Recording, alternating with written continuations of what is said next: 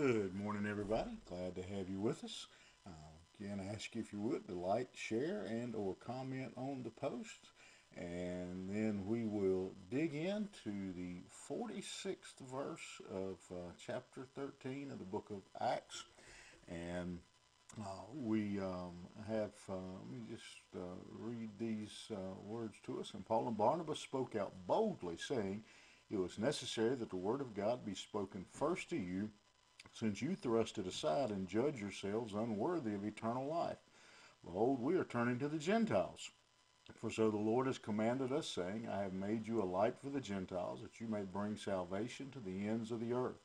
And when the Gentiles heard this, they began rejoicing and glorifying the word of the Lord, and as many as were appointed to eternal life believed, and the word of the Lord was spreading throughout the whole region. But the Jews incited the devout women of high standing and the leading men of the city, stirred up persecution against Paul and Barnabas, and drove them out of their district. But they shook off the dust from their feet against them and went to Iconium, and the disciples were filled with joy and with the Holy Spirit.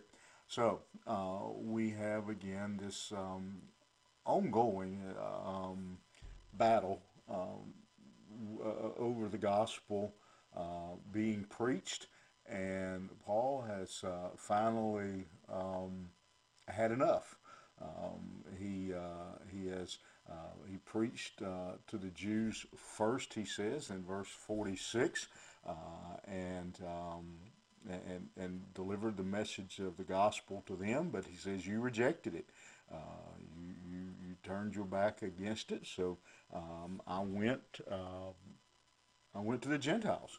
I went to somebody who would listen, which had been, was the gospel going out to the Gentiles. And so now Paul's work, his missionary journeys are about to really take off full force. And when they hear that, the Gentiles are overjoyed. And while they're overjoyed, on the flip side, the Jews are stirring up people and trying to get people to attack, to persecute Paul and Barnabas. And as they do, we see one of the things that typically happens when people try to persecute the word, persecute the preacher, is the gospel gets spread even more. In verse 49, as we see it going, it says to the whole region. And it's extremely important. We could probably draw a lot of lessons here from this passage, but one I want to really share with you today and emphasize is one that in our current world I think is extremely, extremely important for the church to keep in mind. The gospel cannot be stopped. The word of God, he says, it will not return unto him void. And the gospel always prevails in spite of opposition. I saw a church sign one time that said,